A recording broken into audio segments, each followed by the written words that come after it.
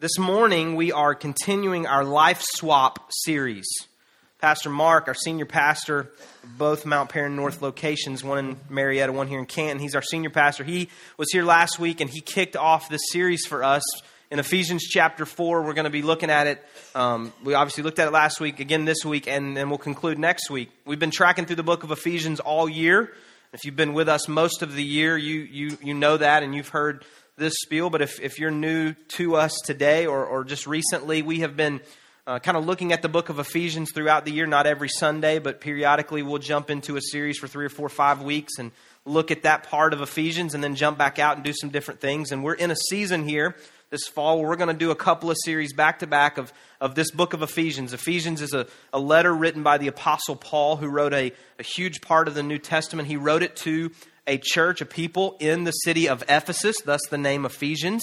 So he wrote it to the Ephesian people there, and he's talking to them about the formation of their church community and how to live for God themselves individually and how to do that corporately. And so we've been looking at a lot of different themes throughout the year, just to give you some context. But today we're going to jump in there towards the end of chapter 4. And let me just say this right up front. I told this to our volunteers this morning. Beginning today, last week as well, but beginning today, because we can't go back, but beginning today over the next 5 Sundays, I believe these are some of the most practical messages that we'll do all year long. What I mean by that is not that any of the other messages we have done or have participated in here in our services that they weren't practical.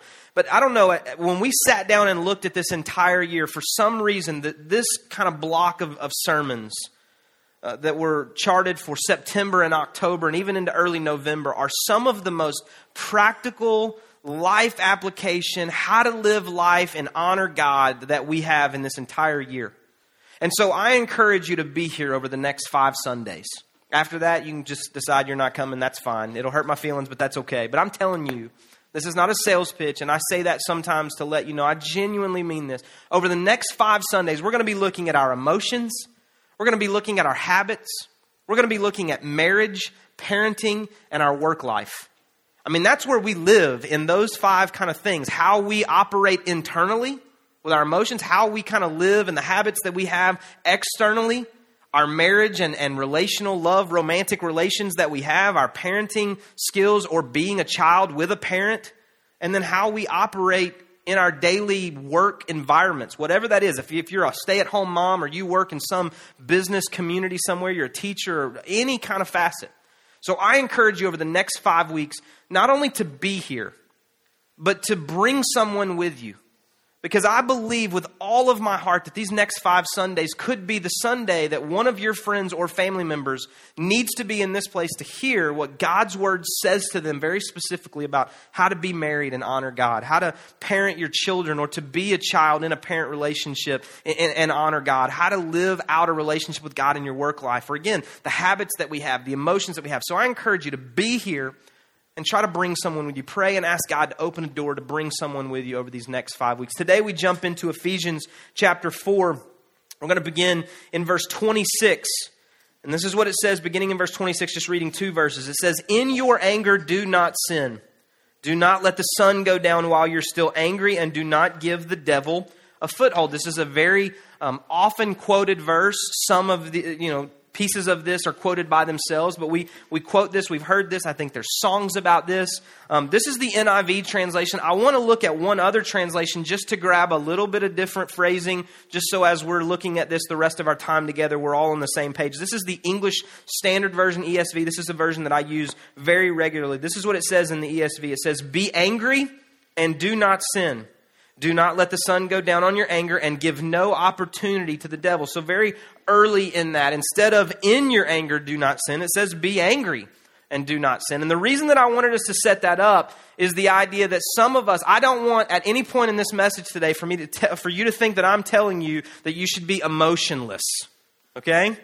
That's not going to happen. Some of you last night at the Georgia game or watching Georgia Tech give one away yet again, or wherever you land on the scale here for your sports, franchise that you cheer for, or even if it's not sports, you drive on 75 or 575 or 285 or 411, or you're driving on a road, and people are idiots. And we know this. So I got an amen over here. It's the best preaching I've done yet, right?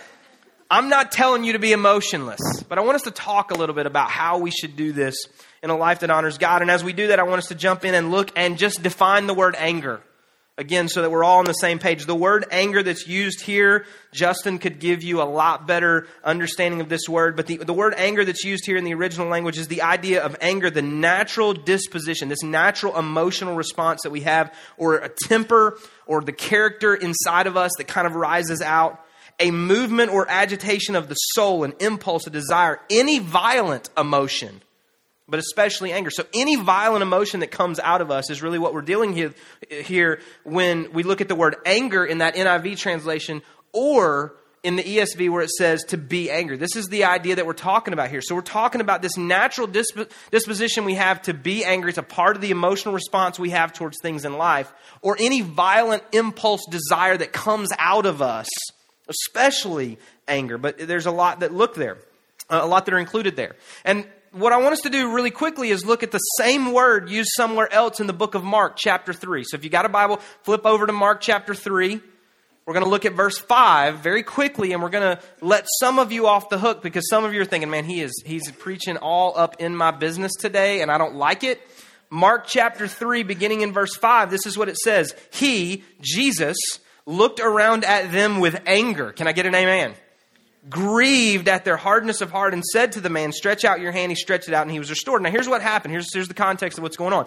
Jesus is standing there. There's a bunch of religious leaders, and there's a man who needs to be healed. But the religious leaders are not, they don't want Jesus to heal him because it's the Sabbath.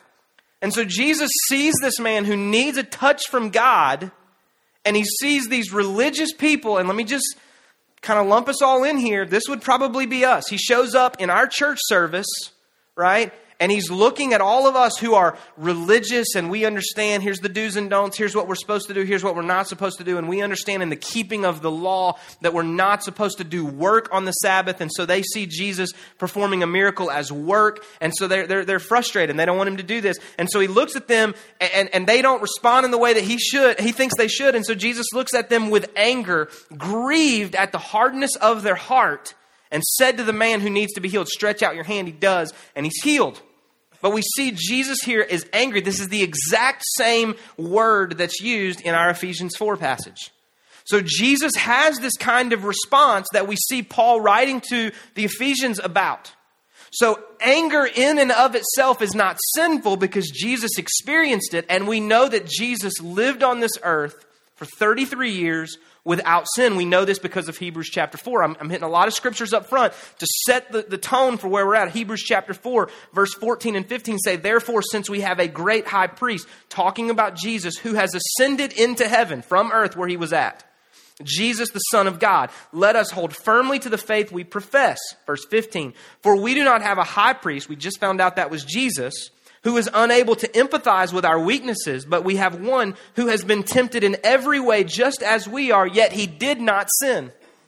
So the idea here that he experienced this anger towards these religious leaders, and Paul's saying, in your anger, or be angry but don't sin, there's now a line of differentiation that we got to find. How can I be angry but not sin? How can I do what Jesus did, right, without crossing over into sin and missing the admonishment of Paul here to live a life that honors God in the way that I am wired emotionally with my anger?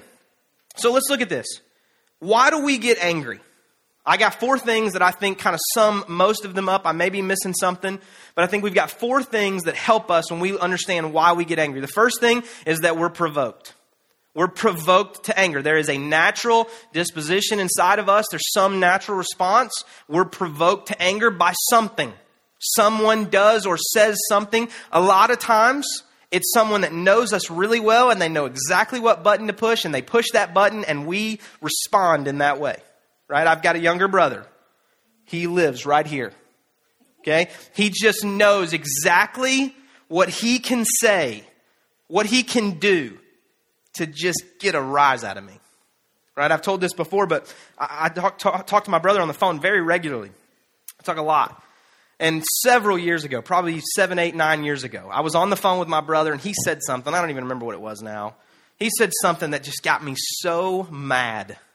We hung up the phone. I was so frustrated and angry and mad. And I picked up the phone real fast, called my mom.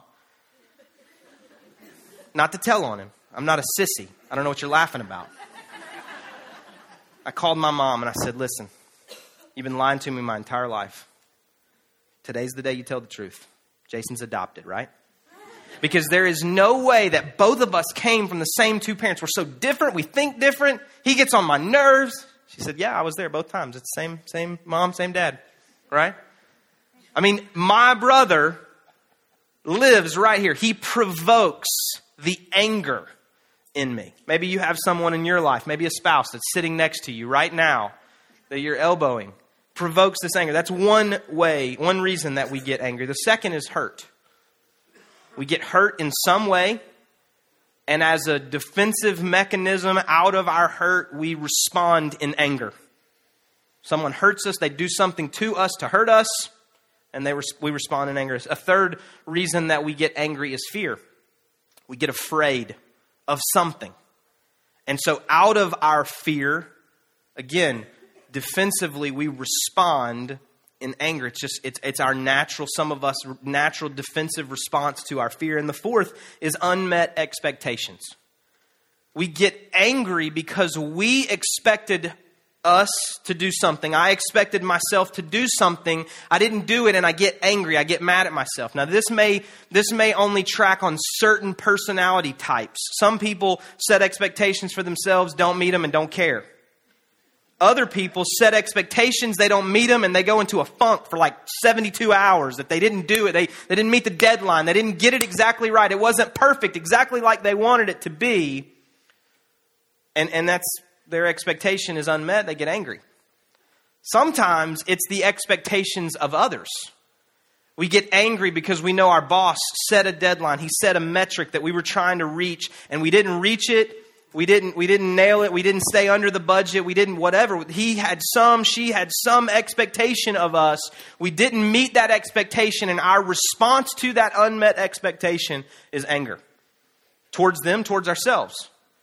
Most of this, again, and I've used the word a couple of times, most of this is defensive mechanism here. It's just us defensively throwing out anger to keep away from the core part of who we are, which is I'm afraid, I'm hurt, or I'm disappointed.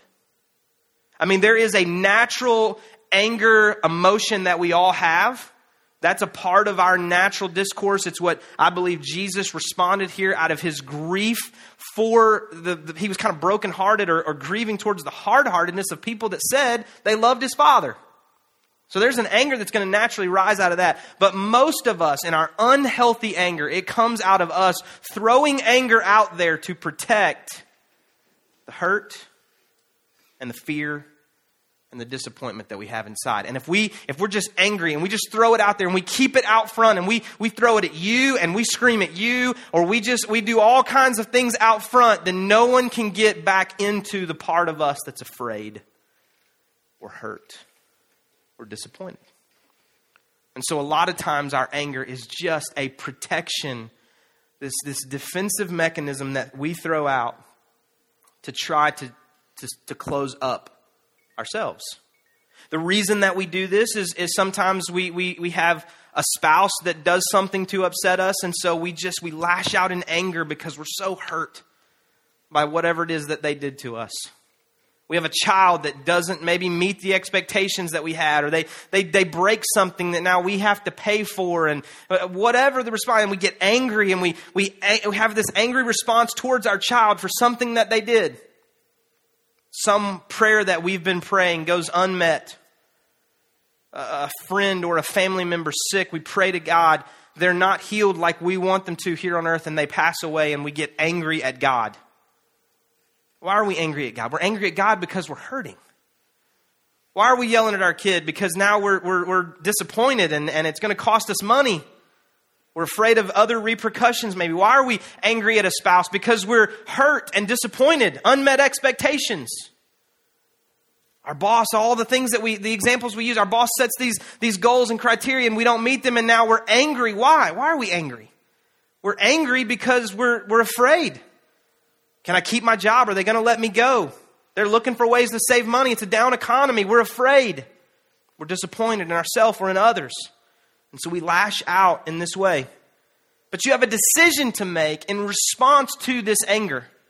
When we feel, whether it be this natural emotion that we do have, or maybe out of our hurt or fear, or this disappointment that we face, we have now a response. How should I then respond? What should my follow-up action be? And it's, again, in the end of verse 26 and verse 27 of what we read in Ephesians 4, and it says this: do not let the sun go down while you're still angry, and do not give the devil a foothold. Do not let the sun go down while you're still angry. Now, as I was preparing, Corey and I were talking about this week, talking about this idea, and I've heard this in marriage counseling. You know, if you're angry, don't go to bed mad. Don't, make sure you fix it before you go to sleep and all this. And she actually showed me somewhere, I think it was on Pinterest maybe, somewhere, some quote that somebody had where they said, no, you should go to sleep. Just don't deal with it. Because like if you're tired, you're going to say things you don't mean, so just go to bed. And so then the other spouse is trying to figure out what you were thinking right before you went to bed. And then all night, one or both of you, or maybe neither of you, can't sleep, or you're trying to figure, and then you wake up, and the next morning, one or two of you wake up still thinking about what happened. And so I disagree with that, but that's just my opinion.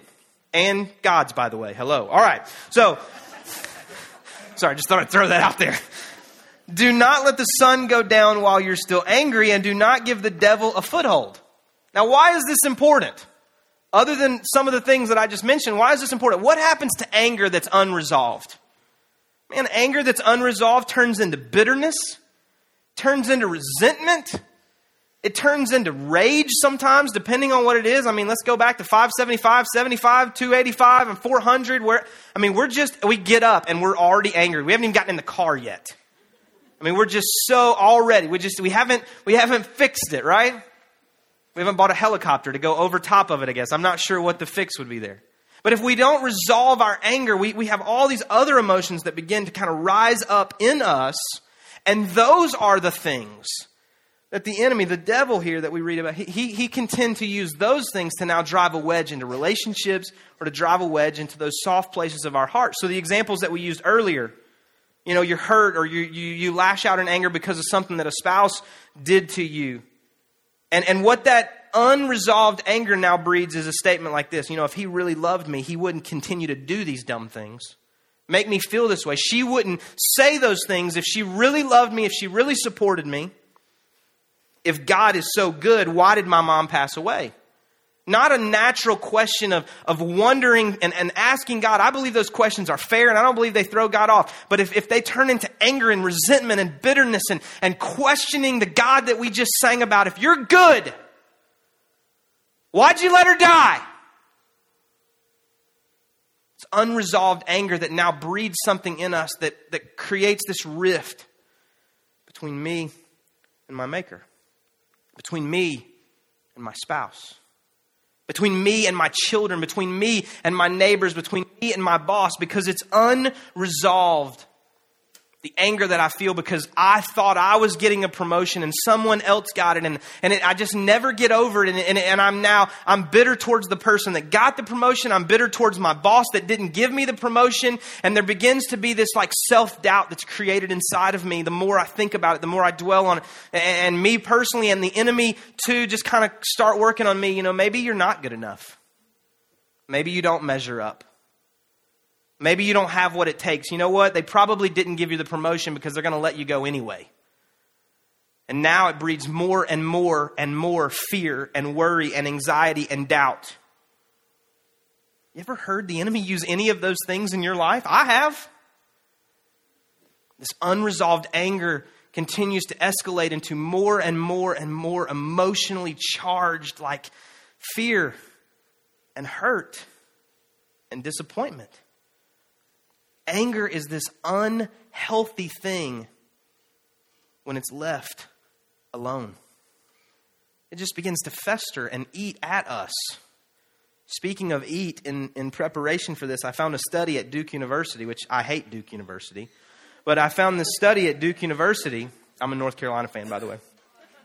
I found this study that people who are angry, like just kind of naturally, they're just angry about everything, they eat 600 more calories per day. Speaking of eating away at you.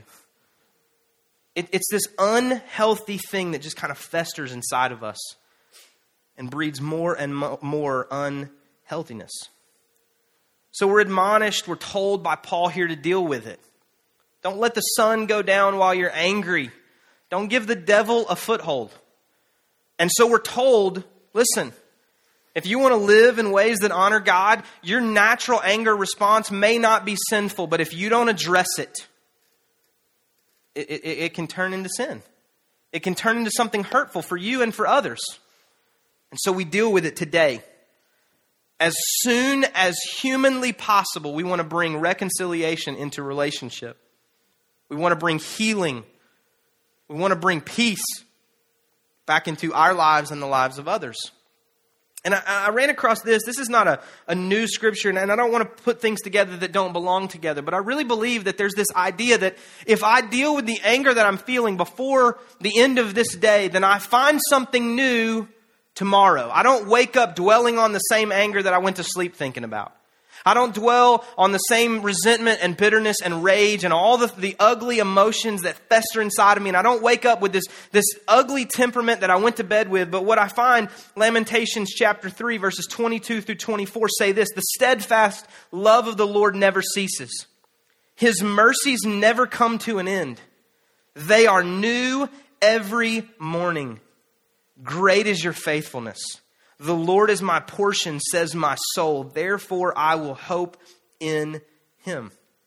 No matter what yesterday's hurts and pains and disappointments and fears were, if I choose to let those things go and find peace and go and forgive those who have hurt me and find forgiveness in those who I've been hurt by, if I do that every single day, then I can wake up finding the new mercies of the Lord every morning. The children of Israel in the Old Testament, they're God's covenant chosen people, and they come out of Egypt. They come out of captivity. They've been slaves in Egypt. Moses comes and through the hand and the power of God, he works to just do these supernatural miracles, and God helps for Pharaoh to let his people go, and they walk out of Egypt and they walk out into the desert, headed towards the promised land. And they get out into the middle of the desert, and here's what happens.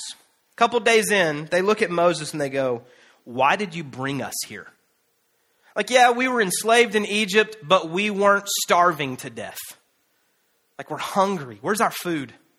We're thirsty. Where's our drink? And so Moses goes and prays to God, and God says, hey, here's what we're going to do. I'm going to send food. Every night it will fall. You wake up every morning, you get enough for that day. Don't try to get enough for 2 days. Get enough for that day. And on the weekend, before the Sabbath, I want you to get enough for 2 days so you don't have to work on the Sabbath.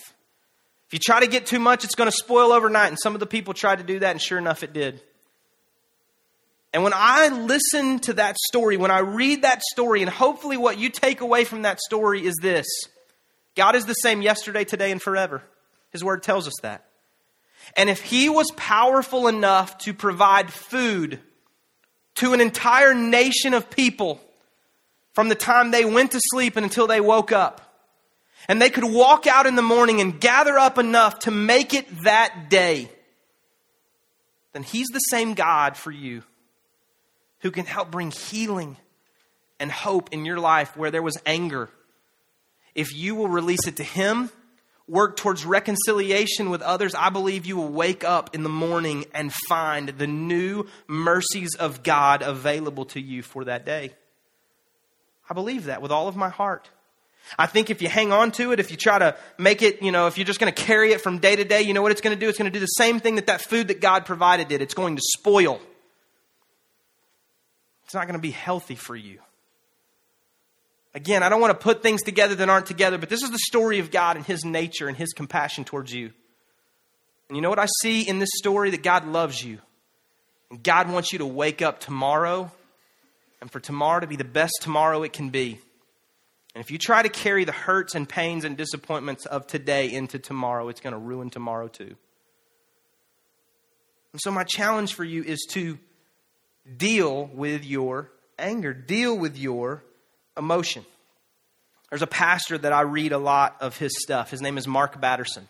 He's a pastor in Washington, D.C. He pastors the National Community Church. He's written several books, all of them excellent if you run across any of his resources. He has a saying that he quotes in several different books. He also quotes it on his blog.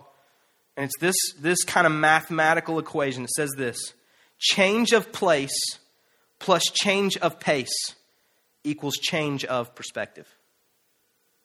I want you to look at that and think about that for your life.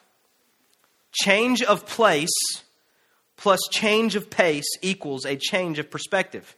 I don't know if you're like me, but sometimes I get into a daily routine and it's hard for me to change my perspective.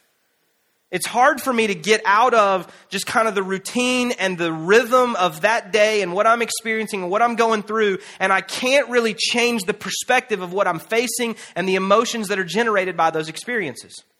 And what he's saying here is if I can remove myself from that place, go out into the woods behind my house, go hunting, go on vacation, go play golf, go into the closet in my bedroom, whatever. Find a different place, go on a walk, something. Get a different place, change the pace, and I have the ability potentially here to change my perspective, which is a huge part of dealing with emotion. Because emotion, if we're not careful, can be this endless cycle that breeds more and more emotion. And our perspective of what the reality of the situation is can sometimes be skewed by the emotions that we're facing. And emotions by themselves are not necessarily bad things. I believe they are given to us by God. But if those emotions begin to warp our perspective where we can't see the reality of the situation, then I think sometimes we may need to look at this transaction here and see if we can find some way to change our perspective. What is the perspective that connects to anger? That if the reason that you and I get angry is that we're afraid and that we're hurt, that there's been some unmet expectation or we've been provoked by someone else, guess what? We have done that to others. The reality is that we've provoked others to anger. The reality is that we have hurt others. The reality is that we've made other people afraid. The reality is that we've set expectations for others that probably were not fair on them, not fair to them.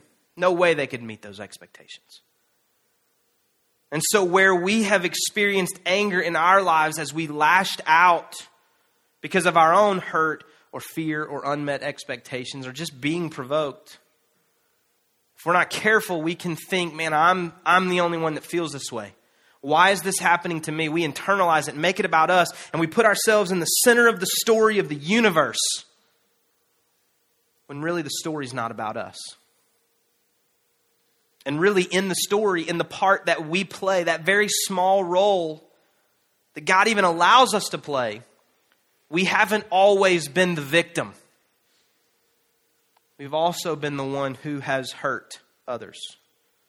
We've also been the one who has created fear and provoked to anger and set these unreachable, unmeetable, if that's even a word, expectations. And so our perspective needs to be changed.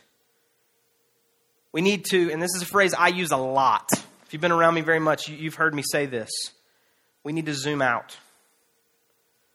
Like I get this amazing perspective about God and how big God is and how small I am when I'm standing in front of the ocean.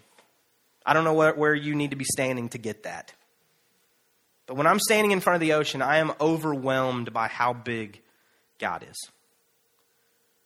When I travel somewhere in the world, which I've had the great privilege to do and to preach and to minister and go all over these different places and do these incredible things, like when I get there, and this is a dumb story, like some of you are not even gonna get this, but the first time I ever went anywhere outside of the United States, I went to Moscow, Russia.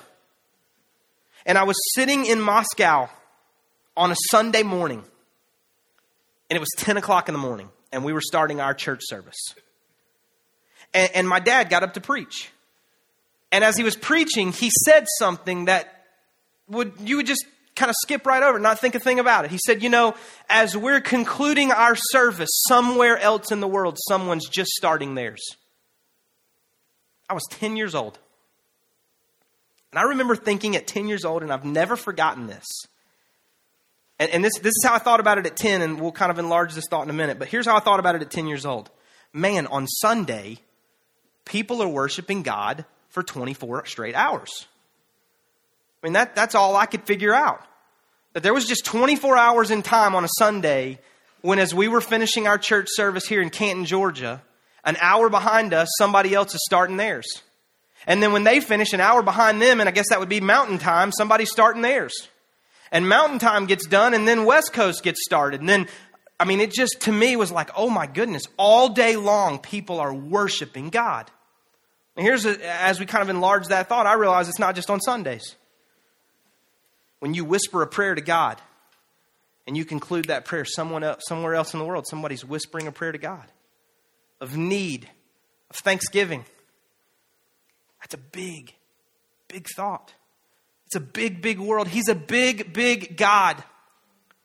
And when I change my perspective, it allows me to not focus on some of the little tiny details of my story that get me so bent out of shape. I get up at that 50,000 foot level and kind of look down on my situation and I go, why am I worried about that? That one little thing that I thought they meant something bad about me. They may not have even meant anything about me. I thought they were setting these expectations in me. I thought they were trying to hurt me. I thought they were trying to breed and create fear in me. They may not have even had a clue I even heard that statement. I zoom out. And for some of us, as we look at our emotions, as we look at our anger, we have to zoom out of the right in the middle of it, so emotionally charged, so emotionally filled. How am I going to make it through this? I don't know if I can make it to the end of today. But if we zoom out and see that we've made it days before, and should the Lord allow us, we'll make it days beyond. And that situations in our past that we never thought we would make it through, we made it through. We survived. God is good. It didn't kill us. Maybe it did make us stronger. But I zoom out. I change my perspective. This is what the concluding verses of Ephesians chapter 4 says. Verses 31 and 32, it says, "Let all bitterness and wrath and anger and clamor and slander be put away from you, along with all malice. Be kind to one another, tender-hearted, forgiving one another as God in Christ forgave you." That's zoomed out thinking right there. Zoomed in thinking is, man, I've been hurt. I don't know how I'm going to make it through this. I can't believe they would do that to me. Zoomed out thinking is, man, they're human like me. They make mistakes like I do. I need to forgive them. I'm not talking about being a robot here. I'm not talking about not experiencing emotion. I don't know if we have this on the screen. This is from the first three verses of Ephesians chapter 4. This is what it says. We started this chapter about a month and a half ago, and this is what we started with right here. "As a prisoner for the Lord, then I, Paul, urge you to live a life worthy of the calling that you've received.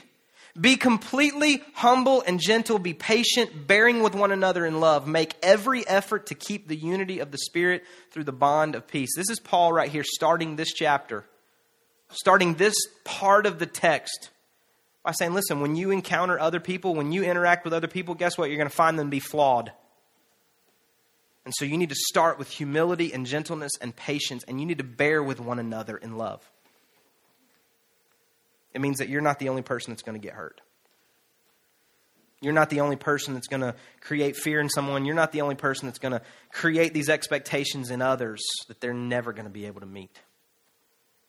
And as I was preparing this and even going back through it this morning, you know where that landed for me? My kids. I don't want to set expectations for my kids that they can't even meet at 7 and 5 and 3 and 1. And some of you just had a heart attack thinking about kids that age. 7 and 5 and 3 and 1. I don't want to, I want them to do their best. I want God to do incredible things in and through them. I want them to succeed in every facet of life. But I don't want to put expectations on them that they can't meet. And when they don't meet them, I get mad about it. When I search my heart, I may need to start there. So here's the question. This is kind of the end question today. If anger is a natural response in some situations, and I can be angry, but I've got to find a way not to let anger become sin in my life, then how do I find that line? I think Paul's writings here are very clear. I have to deal with my anger. I just have to respond to my anger. I have to maybe process it internally. I have to get through it. I have to work through it. I have to feel what I feel. I have to journal if I'm a journaler. I have to write. I have to walk it out. I have to drive. I have to go hit a golf ball, shoot a deer, whatever. I got to do something. Okay? Don't put that person's face on the deer. I got to change my perspective. I've got to change my place and my pace. I've got to zoom out and see the larger story that God is writing in my life. But I got to deal with my anger. I got to deal with my emotion. I cannot allow it to fester. And what Paul gives us here is a very clear timeline about how we need to do that. And he says, listen, before the sun goes down, you need to deal with it. And so here's the question for you today. Before the sun goes down today, who do you need to make it right with? What do you need to do before the sun goes down today? What is it that's been festering inside of you? What have you not dealt with that's just there that you need to do? Now, the first step for some of you may not be to call that person. You're not there yet. All right? Just know that. But what do you need to do before the sun goes down? How do you start this process towards peace? Towards reconciliation, but towards this humble, gentle, patient, loving kindness, bearing with one another, forgiving those as you want to be forgiven. How do I get there? What's my first step? Maybe I call them. Maybe I write it down. Maybe I text them to start. Maybe, I don't know. Unblock them on Facebook. I don't know what you need to do. But you do. You know. What do you need to do before the sun goes down today? God has given to you this incredible sense of emotion in your life to help you to respond to, but not just to respond to, but to live and enjoy life. To live life, to be a part of this incredible world that He's placed us in. But you don't want that to be your stumbling block. Let's pray. God, I thank you for your word. I thank you that your word speaks to issues like this. I thank you that your word speaks to us about how we should live and how we should interact with others. I thank you that your scriptures are applicable to the way that we live every day. And so, God, for those of us that are struggling now with just fear, we're struggling with unmet expectations, ours or someone else's on us, we're struggling with hurt, we've been provoked, and our response to any of those things has been anger that we've just not really dealt with. God, would you help us today not to be defensive in our mechanism, not to shield ourselves, not to hide our hurts and pains and fears and doubts and worries and unmet expectations. God, would you help us not to hide behind anger and leave those things unresolved? But God, would you let us go on the offensive and open ourselves up Take the first step. Forgive those who have hurt us. Make the phone call. Write the letter. Walk across the hallway. Help us to take the first step. And you know what? We may find more hurt, but not from you. Everything that we've said about you today is true, that you are good and you're able, you're merciful, and that God, you're a healer. You're a forgiver. You're merciful. You're gracious. And so today, Lord, as we try to find reconciliation with other flawed, broken human beings, would we rest in your love for us? That even if we're hurt in this world, even if we're afraid in this world, even if we're disappointed in this world, you told us you would never leave us. You would never forsake us. You would be with us to the very ends of the age.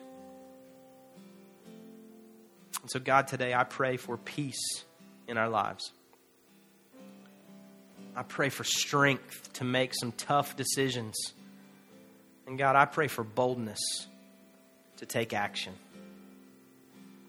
Don't let us be passive here. This is a big moment. What do I need to do before the sun goes down today? In Jesus' name, amen.